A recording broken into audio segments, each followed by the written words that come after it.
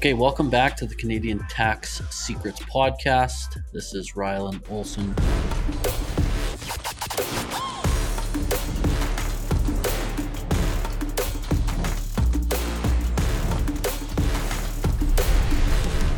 And today I wanted to jump on quick and talk about a concept that a lot of people are talking about recently, which is known as the immediate financing arrangement. Now, for those of you that don't know what the immediate financing arrangement is, it's a strategy involving life insurance where you purchase a life insurance policy that has cash value associated with it. Once that cash value is inside the policy, you can then go to a third-party organization and take a loan out against that cash value. So if you put $100,000 in premium into your insurance policy, you can then go to the bank and say, hey, I want to loan 100% of premium or a percentage of your cash value back out into a loan. That loan then can be used for different business purposes or to subsidize lifestyle, whatever the insured person's preference is. But I wanted to talk about just kind of a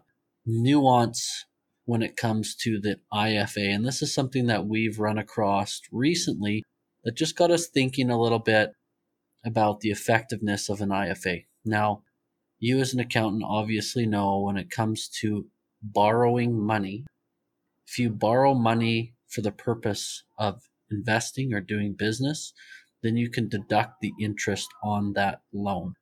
Obviously, with a life insurance policy as collateral, you borrow that money and then invest it or use it, put it back into your business, then you get that deduction. Another cool thing about life insurance is it actually creates another deduction, which is the net cost of pure insurance. So this is a number that's calculated from the insurance carrier, and it's basically the pure cost of insurance, how much it costs for the insurance. That's also deductible. So got me thinking today as I was kind of going over a case that we're working on is a lot of our professionals that are running these type of strategies or business owners that are running these type of strategies, they really are looking at it from a double dipping perspective where they can purchase their insurance, but then the cash flow aspect is not as significant. So they're going to commit $100,000 a year to their policy. Then they don't actually have to tie up $100,000 a year. They can put their $100,000 in, take it back out, still use that to grow their business, and they also create deductions for their business at the same time. But the case that we're working on is actually for a farmer. Now, the unique thing about farmers is they don't have the same income tax issues as a professional or a business. So a lot of these strategies will be pitched to business owners and professionals and other high net worth individuals with the idea of you can come in, you can purchase this insurance, you can create deductions for your corporation, and you can still use the money or double dip with the money. The thing that's unique with farmers is most farmers already have enough deductions. Farms that we're working with, if they do have a surplus in capital at the end of the year, well, they go and they purchase a new combine, or they buy more land, or they buy more cattle, and they grow their farming operation so that they can net zero in tax. Now, this isn't always the case, but most of the time, farmers have a way to reinvest back into their farm year in and year out. Now, one of the main benefits of the IFA is the deductions. But what if you don't need the deductions? Is it still a valid strategy for people to use if you're not going to take advantage of the deductions?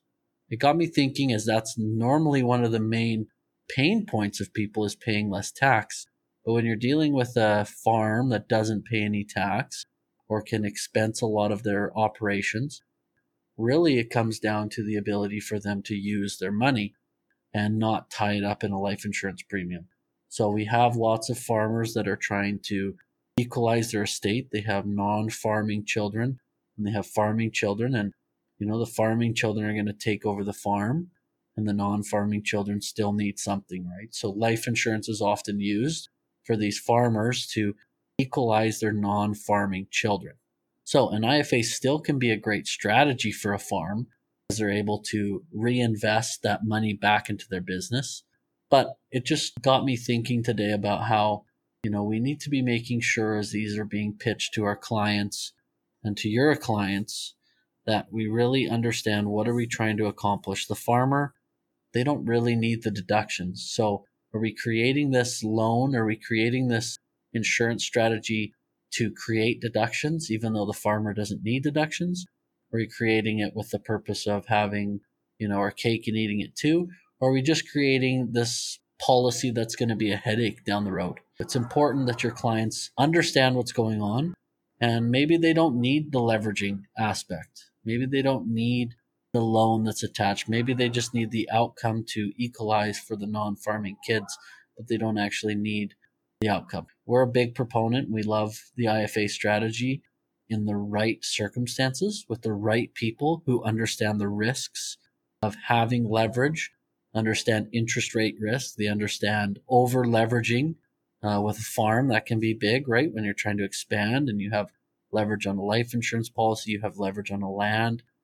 There's risks associated with having too much money and too much money from the bank. And as that interest rate rise, well, now you've either got to collateralize the interest, which then snowballs, and you've either got to be able to come up with the premiums or the interest payments. So there's a lot of moving parts. But today I just wanted to talk about how farmers don't actually need that interest deduction or that NCPI deduction because they already have all of those deductions inside their farming corp already. So that's just something that's been on my mind lately of how, farmers are in a unique situation. You just need to be looking at these strategies in a different lens. So life insurance is a great asset. It helps equalize the estate for farmers. It can be leveraged if it needs to be, but not all the time is it needed to be leveraged. So that's what I've been thinking about lately. Hopefully this helps you in your advisory work with your clients. If you've got any farm clients that have been pitched an IFA, I'm curious to know, why did they actually go with it? Was it for the deductions? Was it for the cash flow aspect, how they don't have to be cash flow? They don't have to give up their cash flow and they can continue to reinvest in their business. Just curious what your thoughts are. So anyways, that's my 2 cents for the day. I hope you enjoyed, and we'll see you on the next episode.